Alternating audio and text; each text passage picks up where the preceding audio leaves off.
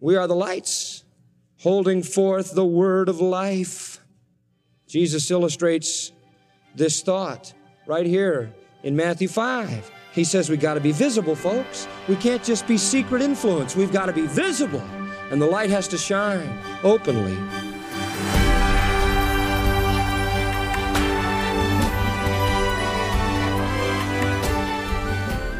Welcome to Grace to You with John MacArthur. I'm your host, Phil Johnson. It seems that every week there's a new story about a horrific crime, followed by a national and often fruitless conversation about what caused the violence and what to do about it. The world has problems that politicians, academics, and popular media simply cannot solve. They can't even explain it. Thankfully, there is hope, and if you're a believer, you not only have this hope, but your life can point others to the same hope. And of course, that hope is in Jesus Christ. And today, John MacArthur shows how you, as the light of the world, can shine in a way that helps draw others to Christ. It's part of John's current study, How to Live in a Dying World. And so with the lesson now, here's John MacArthur. Let's look at Matthew chapter 5, verses 13 through 16. Here our Lord in His Sermon on the Mount directs His attention away from the multitudes to the group of disciples gathered closest to Him, and He says to them, "Ye are the salt of the earth, but if the salt have lost its savor, with what shall it be salted? It is thereafter good for nothing but to be cast out and to be trodden under foot of men. Ye are the light of the world. A city that is set on an hill cannot be hidden. Neither do men light a lamp and put it under a bushel, but on a lampstand, and it giveth light unto all that are in the house. Let your light so shine before men that they may see your good works and glorify your Father who is in heaven." A magazine once carried a series of pictures, and that series of pictures depicted one of the saddest stories imaginable. The first picture was the picture of a vast wheat field in Kansas. It was a farm in western Kansas, and from horizon to horizon, all you could see was the wheat waving in the wind. The second picture was of a mother in distress inside her farmhouse in the middle of that wheat field. She had a small boy who had somehow wandered away from the house into that wheat field. And the little fellow was so small that he couldn't be seen. She couldn't find him. She had called for her husband, and the two of them had searched all day long for that little fella. And they finally decided that they should call the neighbors, who began to search frantically all over the wheat field with no success. And they knew the boy was too little to see above the wheat and find his own way out. And so the picture showed her in great distress. The third picture depicted all the people who had heard of the little boy being lost, gathered in the morning, joining their hands, hand to hand, and in a great long line of humanity, linked only by their hands, sweeping from one end of that wheat field to the next. The last picture was a heartbreaker. The last picture was a picture of the father standing over the body of his little son. They had finally found him, but he was dead. And it was too late. The cold, cold night had claimed its victim. And underneath the final picture of a weeping father were these words, "Oh God, if we had only joined hands sooner." What a heart-searching story that is. Listen, people. Jesus said, as He looked out over the fields, the field is white unto harvest, but the laborers are what? Few. You know, I really believe there's a world of lost men. There's a world of lost women. There's a world of lost boys and girls way out in the field of the world, and they can't find home. They can't find the Father's house.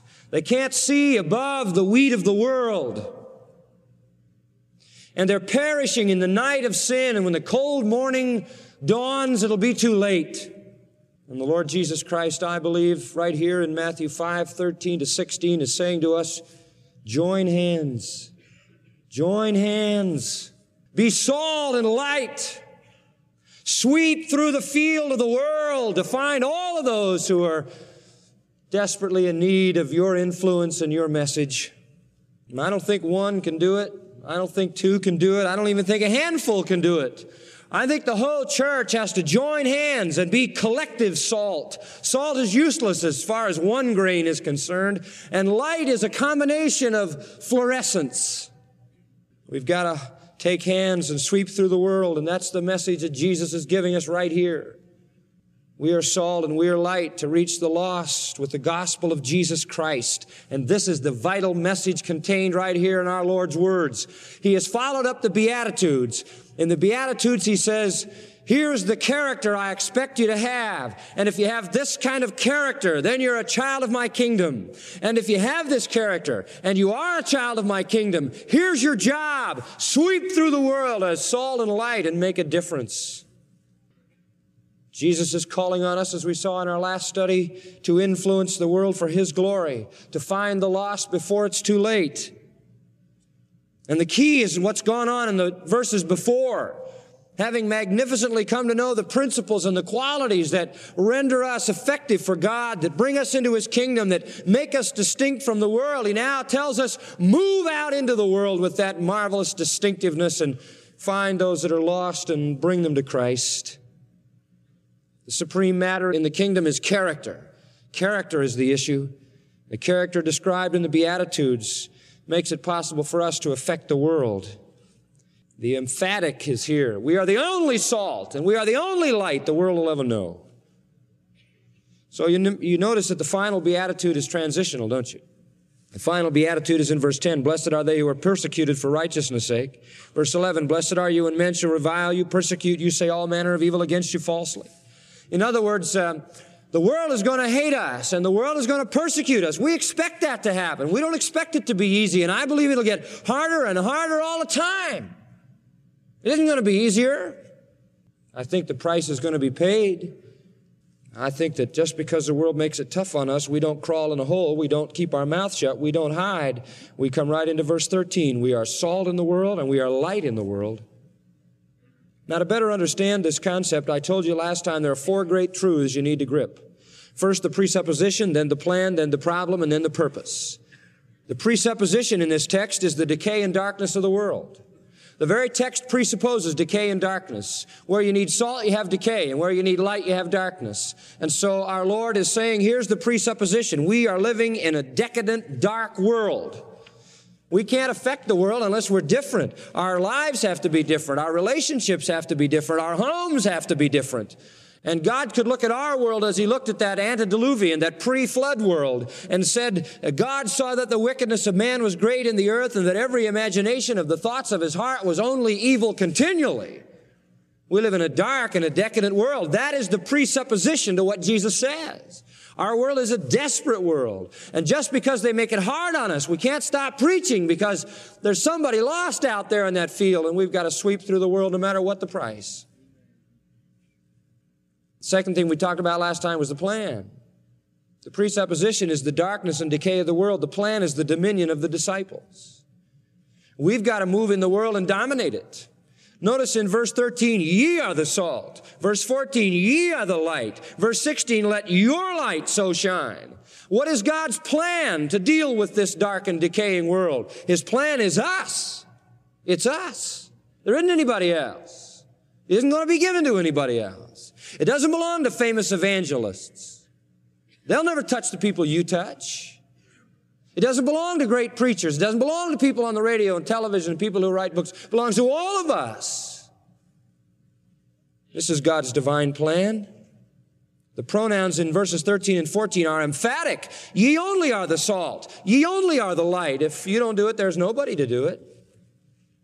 Now look closely at the symbols. Last time we studied salt. Salt speaks of influence. Salt is the silent testimony.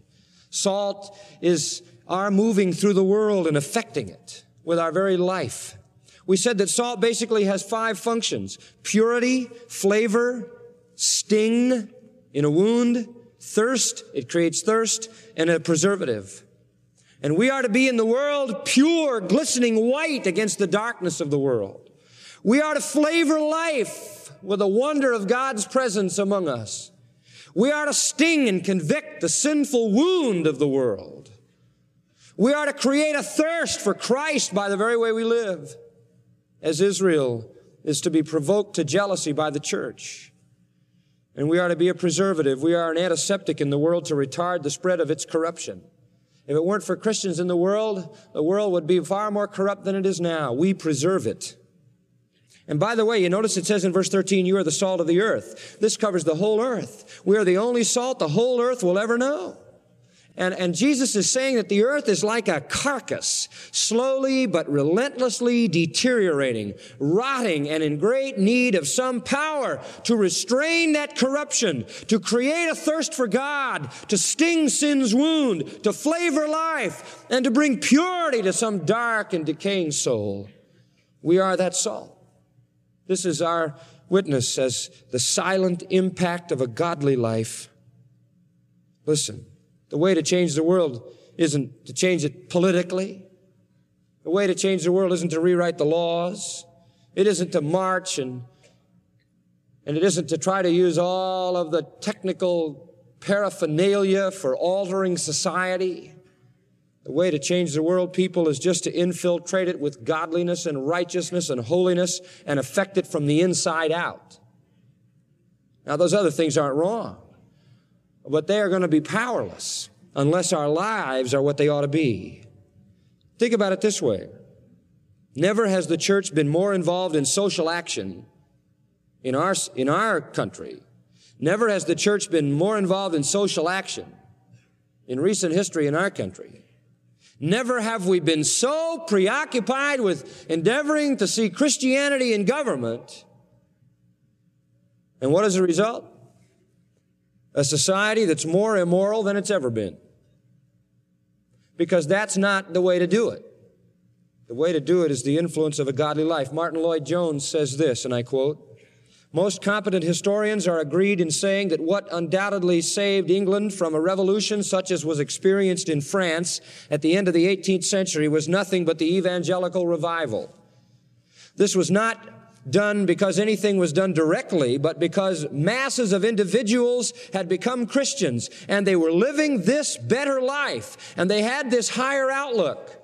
The whole political situation was affected, and the great acts of Parliament which were passed in the last century were mostly due to the fact that there were such large numbers of individual Christians found in the land."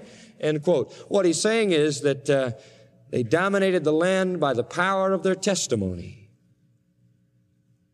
It's wonderful to think of the fact that God could turn around a whole nation. He could turn around a whole world by using us. God uses simple things. You know that.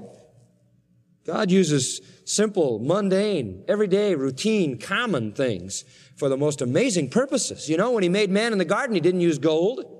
He didn't use silver. He didn't even use iron. He used dirt. That ought to give you, right from the start, a kind of an idea how He works.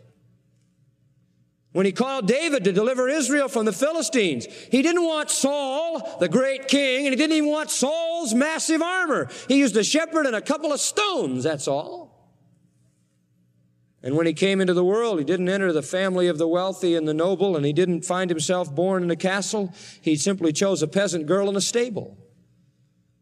And when He chose the 12, He didn't choose the elite and the educated and the affluent. He just chose a group of ignorant Galileans.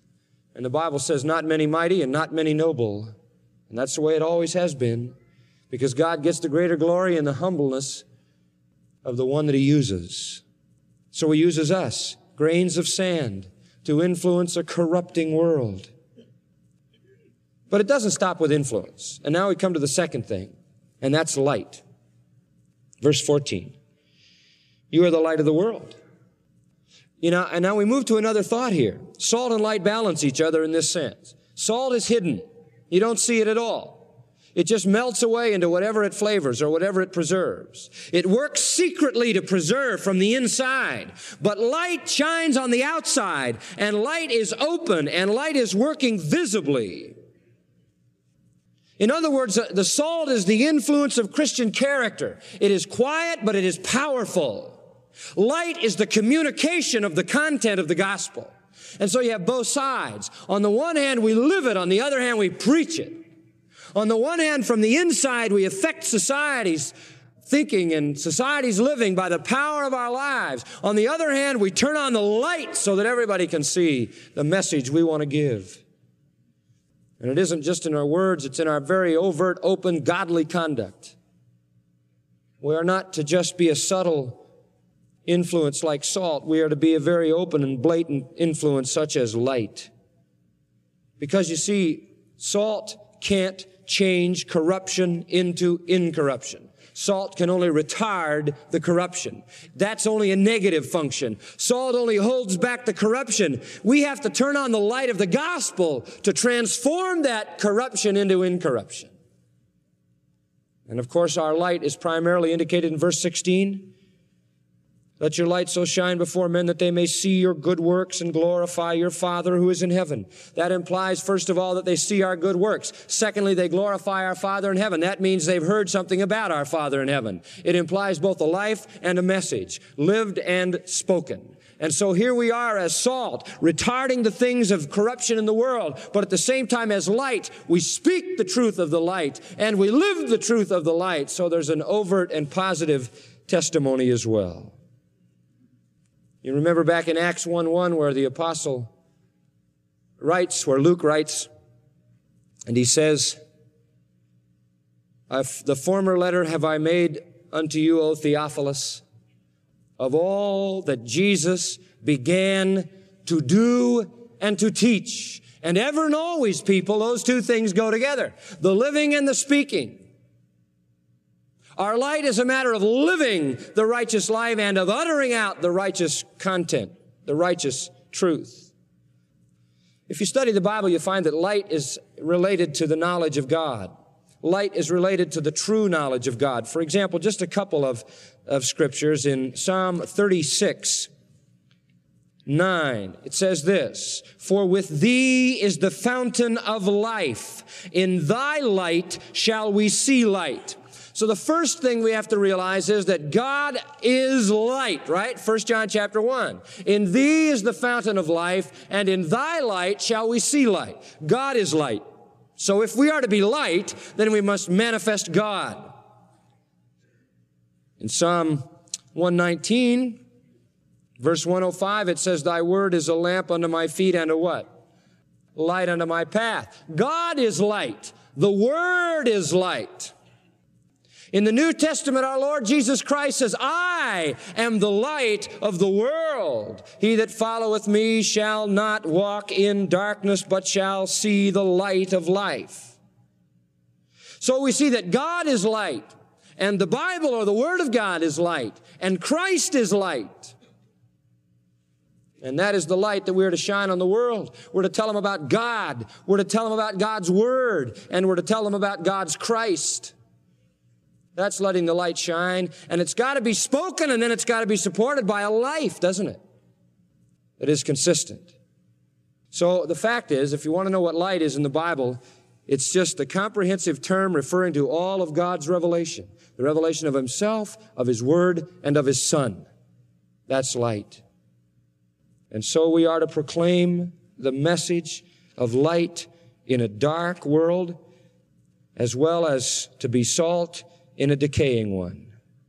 In Luke 1:77, the purpose for which Christ came, to give knowledge of salvation to His people by the remission of their sins, through the tender mercy of our God, whereby the day spring from on high hath visited us, to give light to them that sit in darkness and in the shadow of death. That's why He came, to give light to them in darkness. And so what our Lord is saying here is that collectively we manifest the light. He's the sun. We're just moons, right? He is the real light. He is the essence of light. We're reflectors. That's all. John 1:9, Christ is the light that lighteth every man that cometh into the world. He's the only true light, but we are reflectors of that light. He's the sun and we're the moons. And beloved, I think this is the primary duty of the church. To be light in the world. To spread the message of salvation. Not just to sit around talking to each other. That's wonderful. And having fellowship is wonderful. And that's rich. And that's exciting. But sooner or later, we got to be light in the world. And we've got to be salt in the earth. We've got to get out from just being wrapped up in ourselves. In 2 Corinthians chapter 4 and verse 6, let me give you just a free rendering of that verse. God, who first ordered the light to shine in the darkness, has flooded our hearts with His light.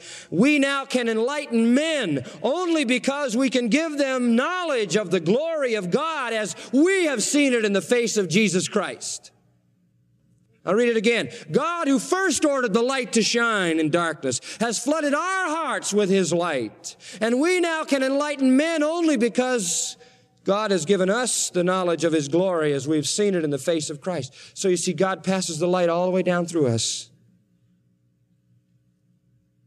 So important. The Jews in Romans 2 claim to be light. The Apostle Paul denies that. Their light had gone out. They weren't lights anymore. The Jews used to say that Jerusalem was a light to the Gentiles. In fact, a famous rabbi once called the city of Jerusalem the lamp of Israel. But it wasn't true anymore. When Jesus spoke these words that day on the hillside, Jerusalem wasn't any light. God's light wasn't there anymore. That was no lamp. The world was in darkness. And so Jesus says, it isn't Jerusalem anymore that's the light. It isn't Israel anymore that's the light. It isn't the Jewish people anymore that are the light. You only are the light. The church would be the light. The ones who follow Jesus Christ would be the light. And so it's been all along. We're the light. Philippians chapter 2, verse 14 puts it this way. Do all things without murmurings and disputings, that ye may be blameless and harmless children of God, without rebuke. Oh, that's it, folks. You've got to live the life. You got to live the life, see? The life has to be there, a blameless life, harmless and blameless and without rebuke. Listen, if they're going to criticize us, let them have to make up something because there's nothing they can use. If we have to be hated, let us be like Christ, hated without a what? A cause. Why? Because we are to be blameless, harmless children of God without rebuke in the midst of a crooked, perverse nation among whom ye shine as lights in the world. See, we are the lights holding forth the word of life. Jesus illustrates this thought right here in Matthew 5. He says we got to be visible, folks. We can't just be secret influence. We've got to be visible. And the light has to shine openly. Verse 14 of Matthew 5 says, a city that is set on an hill cannot be hidden. Now, if you ever travel in the Holy Land in the time of the Lord, and perhaps even today, you'll be impressed with the fact that the villages are built on the tops of the hills. I'll never forget going through Galilee. It seemed like every village you saw just kind of sat up on a little hill. I remember going to Cana and seeing Cana up against a hill. And then further up to the left, a little ways to the north, I saw Nazareth up on a hill. And all the little villages were set up on a hill. And they could be cooled on the hill by the breezes that blew in the day. And they could be more easily defended. And when night came, it was very common custom for them to light a lamp in the house. And it just made the little village sparkle, and anybody who was walking through the night could find his way very easily to the village because he could see the light sparkling on the hill. So the point is, the city couldn't be hidden. Everybody knew that light was for the purpose of manifesting. And it's amazing to think about the fact that a Christian would say, well, I know God's light has shined in my heart, but I don't see that I have any need to shine anywhere else. You're light, my friend, and light isn't supposed to be hidden. You're a city on a hill. The point is conspicuousness. We're not just subtle salt. We're very conspicuous light. Every traveler knew where the refuge was. Every traveler knew where the little village was because the light sparkled like diamonds in the sky. You know, we're not Masons in a secret society. We're not pagans with mysteries only for the initiated. We don't have a cult known only to the few. We're a city set on a hill. The whole world ought to see us. We're a city set on a hill. And you know, we've got to be salt before we can be light. We've got to have the character and the influence before we have a message that's believable. So that's the divine plan. That's the plan.